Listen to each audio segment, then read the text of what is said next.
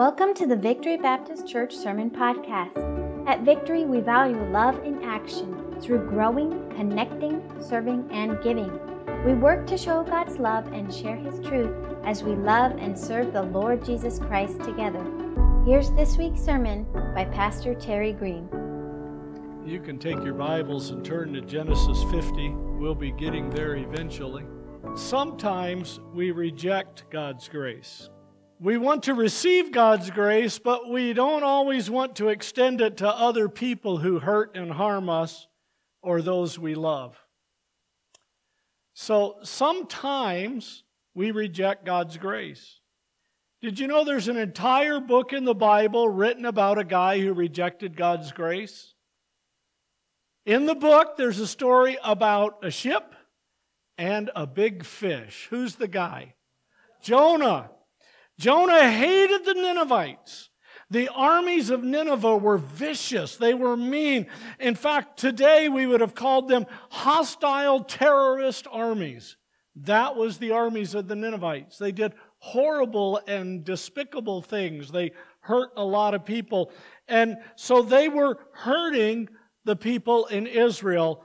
And God told His prophet Jonah to go preach to Nineveh and warn them of the judgment to come. But Jonah didn't want to do that. Jonah wanted them to suffer.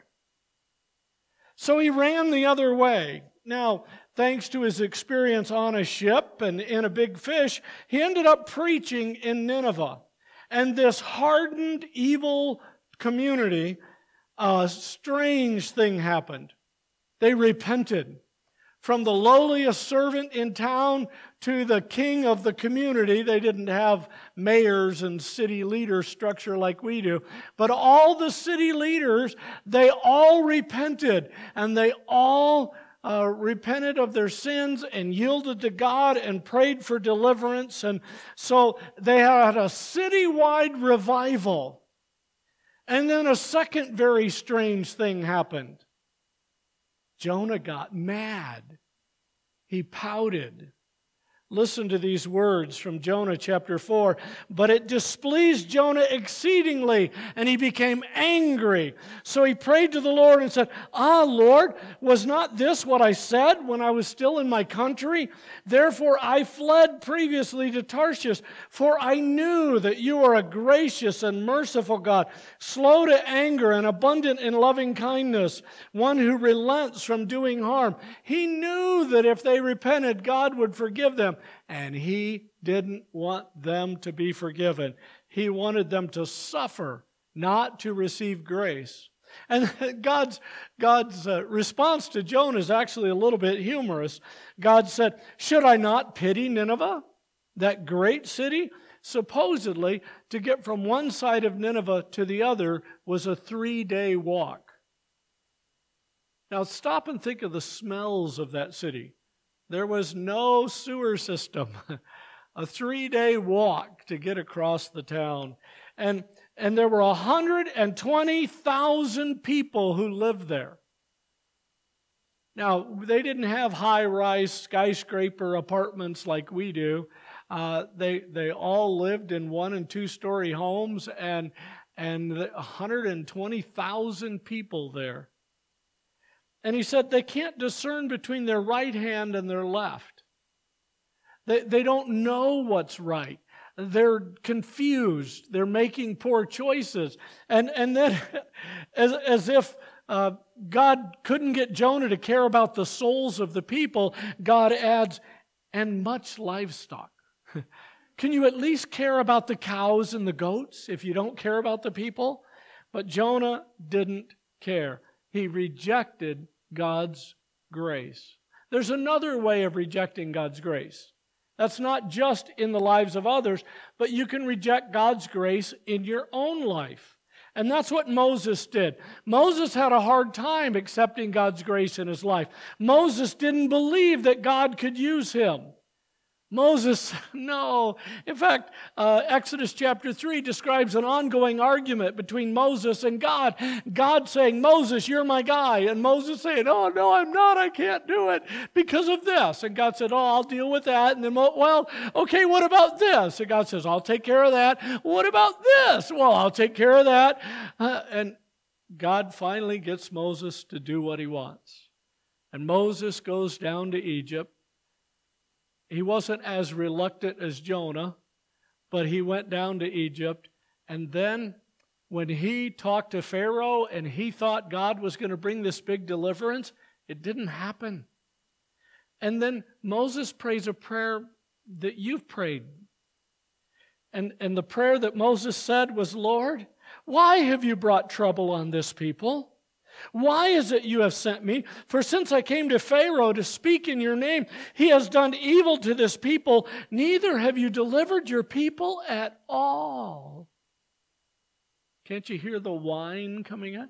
Not at all. It's worse. So far, we've looked at 2 examples of not trusting God's grace. So I want to ask you, do you trust God's grace in your life to extend grace to those who have hurt and harmed you, or to receive His grace to serve and honor Him? Well, we're going to look at somebody who did trust God. He did trust God's grace. Didn't start out that way, but he got there. And we're going to look at the life of Joseph, loving enough to trust God's grace. Genesis chapter 50, loving enough to trust God's grace. Heavenly Father, we thank you for the examples we have in Scripture, even the examples of people who failed, because they encourage us, because we too are people who have failed. We all have sinned. And if we say we have no sin, we deceive ourselves. Your Scripture is very clear. We have failed, and we have failed miserably. But we have learned to trust you, and you have given us grace and strength to help in time of need. And so today we pray that you would speak into our hearts and lives. We pray that you would strengthen us, equip us for this journey, that we could be stronger because we receive your grace, that we could show grace to others because we trust you, not because we trust them. Speak into our hearts and lives, I pray. In Jesus' name, amen. Genesis chapter 50, and we're going to come down to the end of the chapter, and we're going to go back. This is the conclusion, and then on a TV show sometimes it lets you know right where they are, and then the next scene will say 3 weeks ago or 3 years ago. Well, we're going to go back more than 30 years, okay? Is that all right? We'll do that. Let's start in verse 15. When Joseph's brother saw that their father was dead, Joseph was one of Jacob's sons. Jacob had 12 sons. And so they said, when they saw that their father was dead, they said, perhaps Joseph will hate us and may actually repay us for all the evil which we did. For 17 years, they've been living with Joseph in peace. Jacob lived in Egypt for 17 years, but their guilty conscience was still bothering them. And they said, maybe Joseph was waiting till Dad died, and now he's going to let us have it. So in verse 16, so they sent messengers to Joseph, saying, before your father died, he commanded, saying, thus shall you say to Joseph, I beg you, please forgive the trespasses of your brothers and their sin, for they did evil to you. Now please forgive the trespass of the servants of the God of your father. And Joseph wept when they spoke to him. Then his brothers also went and fell down before his face, and they said, behold, we are your servants. And Joseph said to them, do not be afraid, for am I in the place of God? But as for me, but as for you, you meant evil against me. What they did was wrong. He doesn't sugarcoat it. He said it was evil. But then he adds this, but God meant it for good, in order to bring it about as it is this day to save many people alive. Now therefore do not be afraid. I will provide for you and your little ones.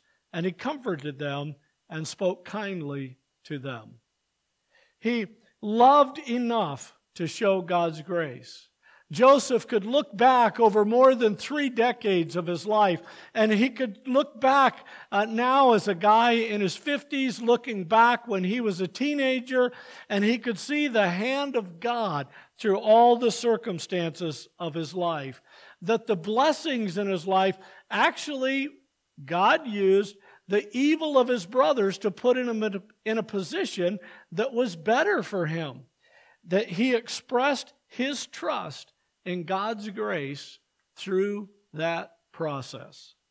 Now, Romans 8:28 says that we know that all things work together for good to those who love God, to those who are the called according to his purpose. We know, we can trust that's what happens. So, even though they did evil against Joseph, God worked it together for good. Now, if somebody has hurt you badly, and yet you've grown and benefited from it, they shouldn't come up to you and say, you should thank me for that evil thing I did. No, even though we blow it sometimes, God in his grace can get beyond our sin and help people. If a dad was abusive to his kids, well, that was evil. Could the kids grow stronger because they had to endure that? God can use anything in your life. I was talking with a neighbor lady. Her husband just died of COVID. And she's a believer. He was a believer. He's with the Lord. She's still here. She was out walking her dog, and I was walking, and I saw the direction she went. I was on my way home to drop something off and then take off walking again. And so I caught up to her. And we stopped and we talked, and she said, I know he is pain-free. I know he's completely healed. I wish God had done it here, but I know he's done it, and I'll see him someday. And that gives me the strength to get through each day. We face losses, we face hurts, but we trust God's grace.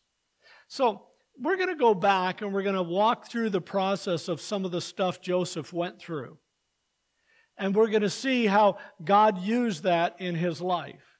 In the same way that the Apostle Paul said to the people in Philippi, all the terrible things that happened to me have given the furtherance of the gospel. In Philippians 1:12, he said, I've been able to preach the gospel in many more places, in many more ways, because of what I've gone through, not just in spite of it.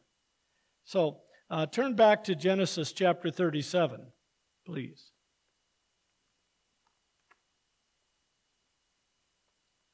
Joseph was born about 2007 BC. So that's a little more than 4,000 years ago.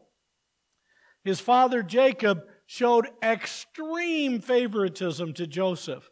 Now let me caution those parents, even if all your kids are adults, even if you feel a little closer to one kid than the other, if you show favoritism to your kids, you're going to hurt your family. You're going to hurt your family.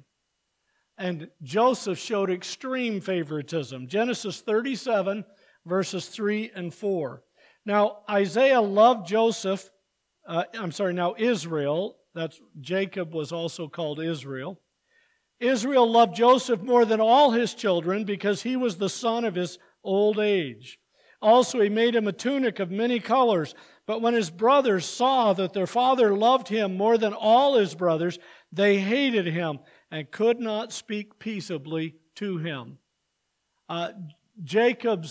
Israel's affection for Joseph hurt the whole family. The brothers hated Joseph.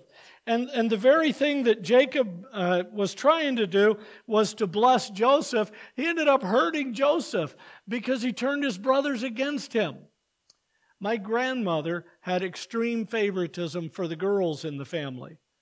So when my dad was, there were 3 boys and 1 girl. And then at that time in our family, there were 3 boys and 1 girl, and my parents, my siblings. And then my parents ended up having 2 more kids. But so there were 3 boys and 1 girl in my dad's birth family and in my birth family at that stage. And so Grandma said, well, I had equal love for boys and girls. But there was only 1 girl, so she gets all of it, and there's 3 boys, so you guys got to share it.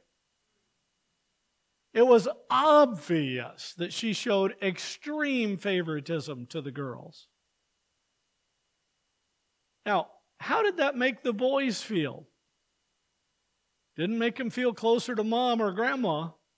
In fact, I can remember when we were visiting my dad's mom, we would say, hey, Denise, ask Grandma if we can. Because if Denise asked, Grandma would probably say yes. But if I asked, Grandma would say no. Now, we joke in our family about being the favorite. I mean, Raquel thinks she's their favorite daughter, but, well, I think she probably is. She's the only one. But we joke about that we... who's the favorite? At my mom's memorial service, my sister got up and said I was Mom's favorite. And then my brother got up and said I was Mom's favorite. And then I got to do the closing, and I got up and I said, well, I was Mom's favorite. But the truth is, parents, if you show favoritism, you really, really hurt your family. So I encourage you not to do that. However, if you have only 1 kid, they can be your favorite. Okay? That's fine. If you have more than 1, don't have favorites. Now, jump down to verse 23. When Joseph was 17 years old, his jealous brothers sold him into slavery and told their dad he died. Chapter 37, verse 23. So it came to pass, when Joseph had come to his brothers, that they stripped Joseph of his tunic, the tunic of many colors that was on him. And then they took him and cast him into a pit. And the pit was empty. There was no water in it. So they just threw him down into a pit. And then they sat down to eat a meal. Do you sense the callousness there? They just have stripped their brother, thrown him in a pit, and they sit down. Hey, let's have lunch. Then they lifted up their eyes and looked, and there was a company of Ishmaelites coming from Gilead with their camels, bearing spices, balm, and myrrh on their way to carry them down to Egypt. So Judah said to his brothers, what profit is there if we kill our brother and conceal his blood? Come, let us sell him to the Ishmaelites, and let not our hand be upon him, for he is our brother and our flesh. And his brothers listened. Isn't that kind of like, he's our brother. We don't want to kill him. Let's just sell him into slavery. Yeah, so much better. Then the Midianite traders passed by, so the brothers of Joseph, the brothers pulled Joseph up and lifted him out of the pit and sold him to the Ishmaelites for 20 shekels of silver, and they took Joseph to Egypt. Now, what could his brothers do with that money? In their culture, the family lived together, worked together. How could they say, oh, look at the extra money I have? Well, where did that come from? Well, we sold your Uncle Joseph. How could they deal with that in the family? They didn't think it through. They just responded in anger. And then jump up to chapter 39. Joseph gets sold to an Egyptian soldier, a political officer in the army in Egypt who had great power. In chapter 39 and verse 1, now Joseph had been taken down to Egypt, and Potiphar, an officer of Pharaoh, captain of the guard, an Egyptian, bought him from the Ishmaelites who had taken him down there.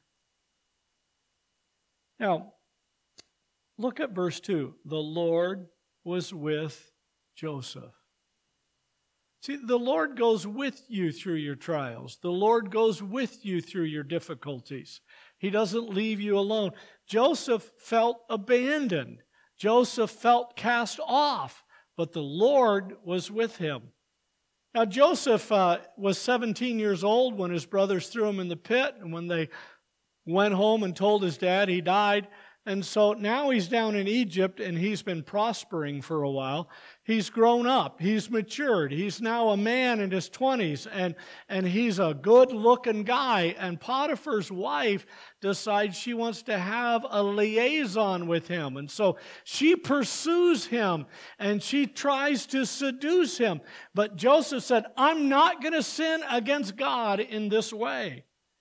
And so when he rejects her, she decides she's going to tell a lie about him and get him in trouble. Genesis 39, verses 19 and 20. Verses 19 and 20. So it was, when his master heard the words which his wife spoke to him, saying, Your servant did to me after this manner, that his anger was aroused. Then Joseph's master took him and put him into the prison, a place where the king's prisoners were confined, and he was there in the prison. She lied, and he got thrown into prison. Look at the next few words in verse 21. But the Lord was with Joseph and showed him mercy. The Lord was with him again. So now he's in prison, and in the prison guard, Potiphar had put Joseph in charge of everything, and everything prospered. Potiphar's fields grew more, that everything was doing better because Joseph was there. And now Joseph is put in the prison, and the guy in charge of the prison realizes this Joseph guy is awesome. He's amazing. I read an audiobook recently about some believers who were put in prison in Iraq, and they were put in prison for being Christians, and they started cleaning the prison and cleaning the guards' latrine and all, and they had an opportunity to influence people for Christ because they tried to make their terrible prison a little bit better place. I read a book about a guy in China who did exactly the same thing. He was put in prison, and he started cleaning and serving and helping the guards. And he ended up dying in that prison, but he had the opportunity to share the gospel with guards and with prisoners because they gave him more freedom because he served. And that's what Joseph did. He's in the prison, but he's still trusting in God's grace, still trusting that God's working in his life, still trusting that God is with him. And so he's serving and he's ministering. And the guy in charge of the prison says, Hey, Joseph, you're in charge of everything. I mean, Joseph did the roll call, he did the mail call, he did everything. Any decision made in the prison, that guy, talk to Joseph. Joseph knew the ins and outs and everything. And then some guys got put in prison. These guys worked for Pharaoh. They served him, and they got put in prison. We don't know why they got put in prison. In their culture, a king could get upset at people and just put them in prison. Aren't you glad that our presidents have some limitations on them? They can't just get mad and throw you in prison. There have to be charges brought and a trial held, and if you deserve prison, you still might not go in our... we have the best judicial system on the planet, but it's not perfect till Jesus rules and reigns on earth. Then it will be. But these guys got put into prison, and then Joseph interpreted dreams for them, and then one of them, he got released from prison, and Joseph said, Remember me. And what did he do? He forgot all about him. For how long? 2 years. 2 years. After years of being in prison, Joseph's finally released because God gave Joseph the ability to understand and interpret dreams. And so now he gets called to understand and interpret the dream of Pharaoh. And he gives him insight in how to react and respond to the future. And so the very day he left the prison, Joseph becomes prime minister of Egypt. Look in chapter 41, verse 39.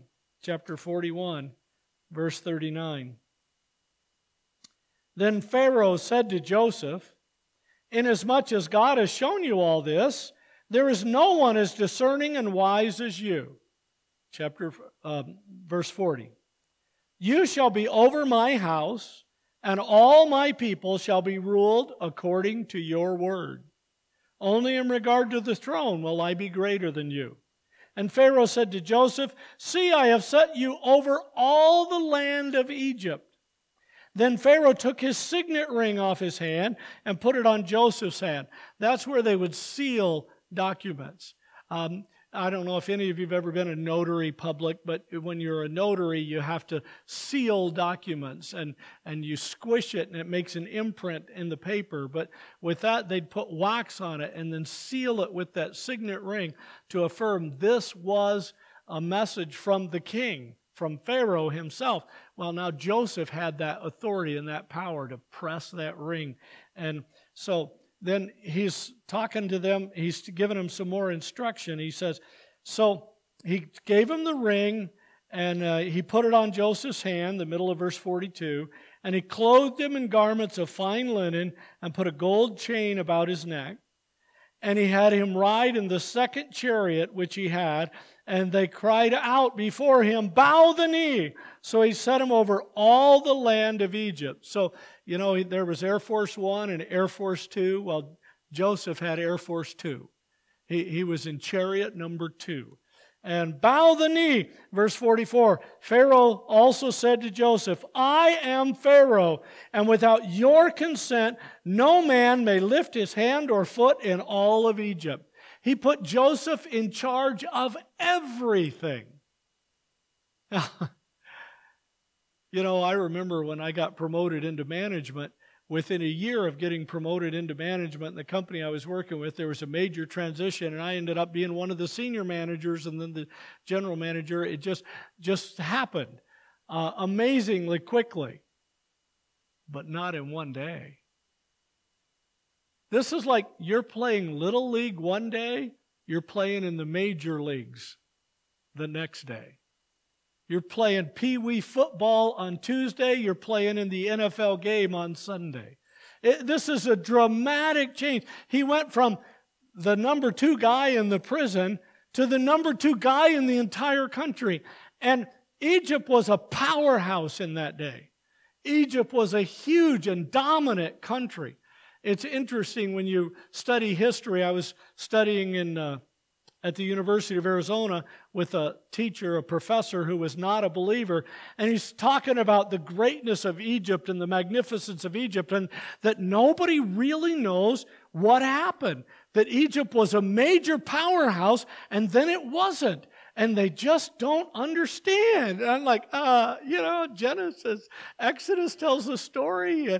In Genesis, it's this awesome powerhouse. And then in Exodus, they rebelled against God, and God took down Pharaoh and the entire Egyptian army. And I talked with the professor about it, and he just kind of humored me, like, well, you believe those silly Bible stories if you want. Sad thing is, he'll believe them someday. Hopefully in this life. Because if he doesn't believe him in this life and trust Jesus, he'll believe him in the life to come, but it'll be too late. But God rules over the nations. And then look in Genesis 42. Genesis 42. So Joseph's had his brothers, they came down to Egypt to buy grain, and there was a terrible famine, and they met Joseph, but they didn't recognize him. For 22 years he'd been gone. For 22 years he'd been living as an Egyptian. He looked and sounded like an Egyptian. But they came before Joseph, and in verse 21 it says, Genesis 42, verse 21, "Then they said to one another, 'We are truly guilty concerning our brother, for we saw the anguish of his soul when he pleaded with us, and we would not hear. Therefore this distress has come upon us.'" For 22 years, they had the nagging guilt of their sin. You know, Hebrews talks about Moses making a choice to suffer affliction with the people of God instead of enjoying the pleasures of sin for a season. Sin has pleasure. There can be pleasure in sin. His brothers, when they put him down in the pit and they sat down for lunch, and they're like, we've done this. We're doing this. We're getting rid of him. And then when they got the money from the Ishmaelites, don't you picture those guys putting the money in their pocket, and saying, hey, this is pretty great. Why didn't we think of this sooner? But now for 22 years, it had been gnawing at them. And it lasted even longer, because it was 17 years later before Jacob died.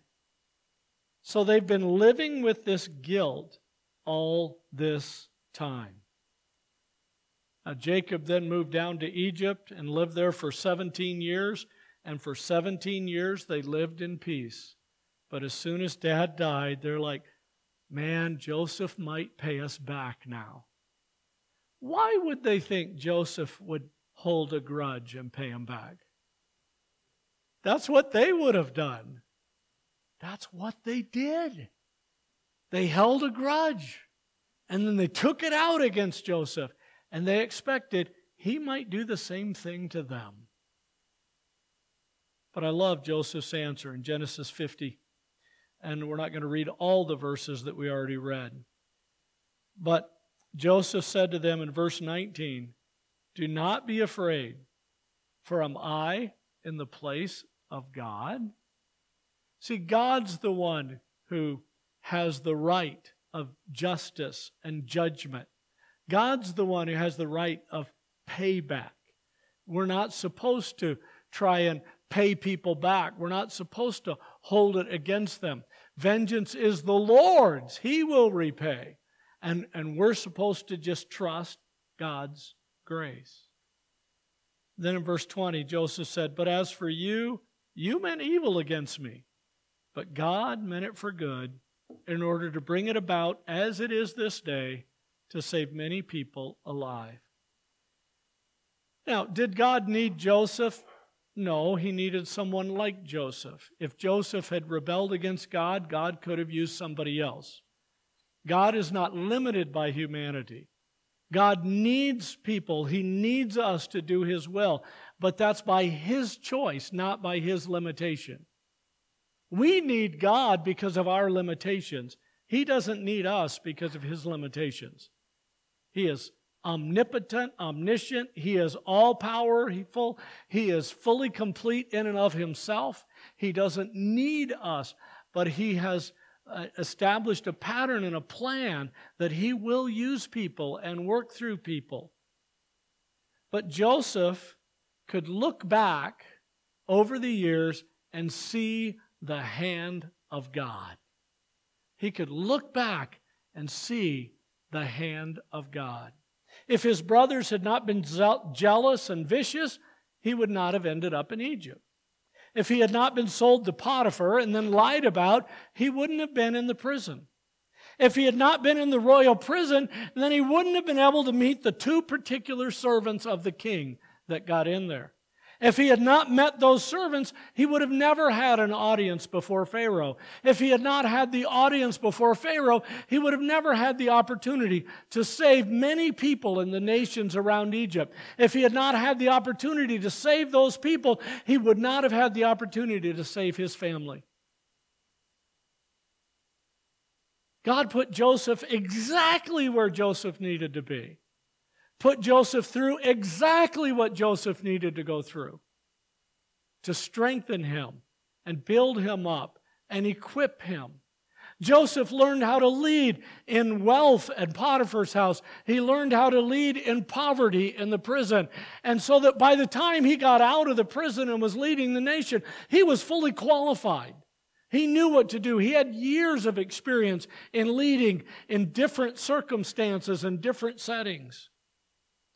God used their jealous, vicious, criminal acts. He used human traffickers, slave traders. He used a lying woman. He used time in prison.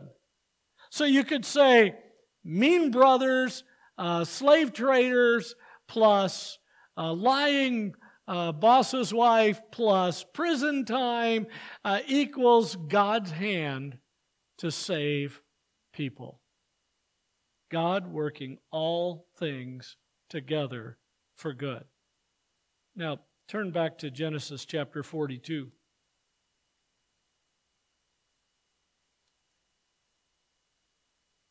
We looked at this earlier. Genesis 42, verse 21. His brothers said to one another, "We are truly guilty concerning our brother, for we saw the anguish of his soul when he pleaded with us and would not hear. Therefore this distress has come upon us." When did they hear the anguish of his soul when he was pleading with them? In the pit, from the time they took his coat off to the time he was marched away with the Ishmaelites, they maybe heard it a lot. It clearly registered in their consciousness. They could have responded to that. They didn't. See, here's the thing about trusting God's grace. You can see the hand of God best when you're looking back at your life. But for today, you simply trust God and live by faith. When Joseph was 17 and he was down in the pit, he had no idea that 22 years later, he was going to be the prime minister of Egypt. He had no idea that he would be able to take care of and provide for his father and his whole house for 17 years. He had no idea. He was a 17-year-old. He had no clue. But God knew. And Joseph was begging and pleading and crying. And his brothers didn't listen. And listen to this carefully. God didn't respond. God listened. But you know what God does with some of our prayers? He says, "You don't understand yet. I'm using this. So if you beg me to take it away, you'll miss the benefit of going through this." We suffer. We hurt. We pray. And God waits. Oh, it's exciting when He does magnificent, wonderful healing, isn't it? That's amazing. I love the stories about the person that got a cancer scan and it's bad. And they go into the doctor and oh, it's bad. And they have multiple scans and it's bad. And they schedule the surgery and they've lined up the chemo and all of this. And they go in and the doctor said, "It's gone." There are stories like that. And they're not just myths. They're true. But sometimes God lets you go through the heartache, the heartbreak, the physical and emotional difficulties. But all you're seeing is now.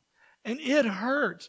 If Joseph could have looked forward several decades, if he could have looked forward 39 years and seen the end result, now he's looking back and he can say, "You meant it for evil." That horrible experience was still there in his life, but he could look back and say, "You meant it for evil, but God meant it for good." Look at the blessings that have happened because God allowed that in my life.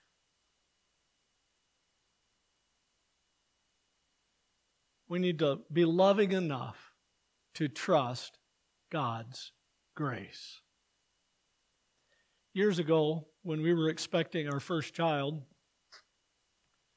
Kathy and I went through a difficult time. I've shared before. We lost our first baby, and I remember being really angry with God because I was in the Marine Corps. My plan was to be a lifer in the Marine Corps. I had just gotten approved for the officer candidate program. I had gone in and enlisted straight out of high school, just get out of town. That's what I wanted to do. Get away, get out of town. And so I did. And then God was working in my life. And I really felt like I would be a lifer in the Marine Corps. And I was going to go through the officer candidate program and graduate from college and be an officer and serve. And And then God called me to preach.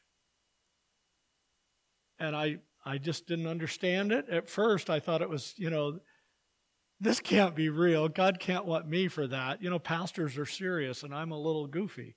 And I wasn't sure this could work, but God really impressed it in my heart. Ironically, the same week that I surrendered to ministry, Kathy surrendered to ministry. We were 2,000 miles apart. The same week, we both surrendered to ministry. And then we got married a few months after that. And, I left the Marine Corps, and I got the only job I could get, graveyard shift in a donut shop. I didn't make the donuts. I glazed them, or I put sugar on them. I was the finisher in a donut shop. Two-man shop, I was the low man. I had been an admin chief with 32 guys working for me, and now I'm low man at a two-man shop, graveyard shift donut maker. And I was so frustrated with this experience in my life, and then God let our baby die. And I felt like I couldn't trust God. And honestly, for 2 weeks, I didn't pray at all. I just quit. Told God, well, if that's how you take care of people who sacrifice for you, you can have it. I'm out of here. Thankfully, I got a conviction, and I started reading my Bible, and I started trusting the Lord again. But you know something? I knew my great-grandparents. I have close relationships with several of my great-grandparents. My grandparents were alive. Several of my great-grandparents were still alive. When I became a pastor, you know what I had to do? I had to help people deal with death. How could I help them through their suffering when I had never experienced death? I had gone to one funeral in my entire life before I became a pastor. Well, before I went to Bible college. One funeral. And now, unfortunately, in February, I was at or involved in 4 funerals, memorial services. But God allowed that terribly painful moment in my life to give me a heart to help people through those terribly painful moments in their lives. Am I glad that we went through that? No. Every year, Kathy and I remember the loss. We remember the day. She even remembers the 2 football teams that were playing that night. No surprise there, huh? But whatever you're going through, God is using it. Because God doesn't make mistakes. God has never said, oops, you're not going to get to heaven, and God's going to say, oh, sorry, I meant those problems for somebody else. He's using it. And what we need to do is we need to look back in our lives like Joseph did and say, God meant it for good. The painful, the hurtful, the harmful, the brutal, God can use it for good.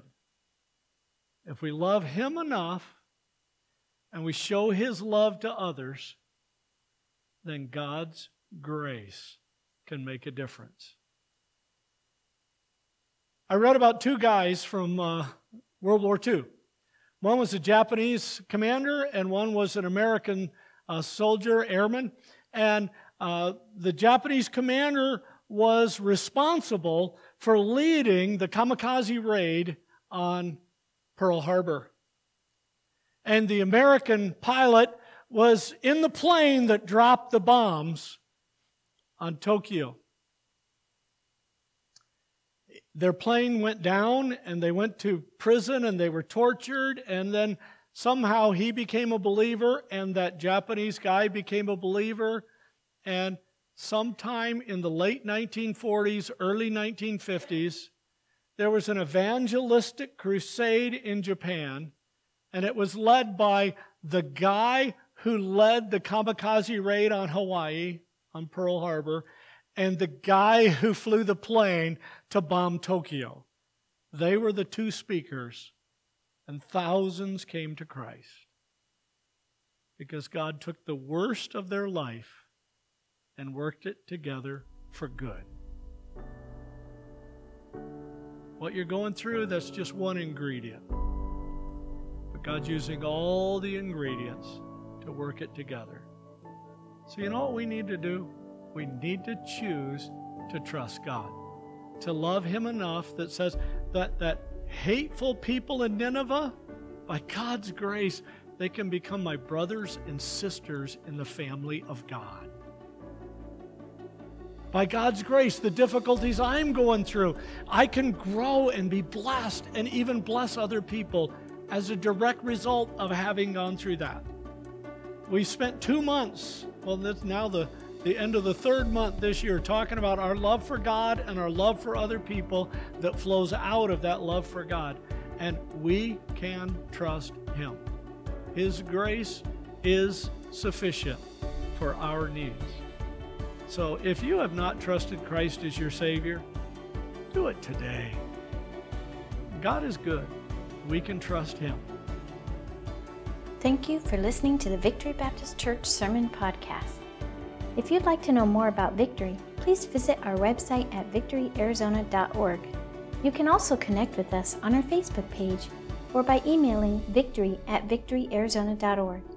We'd love to help you accept and follow Jesus Christ.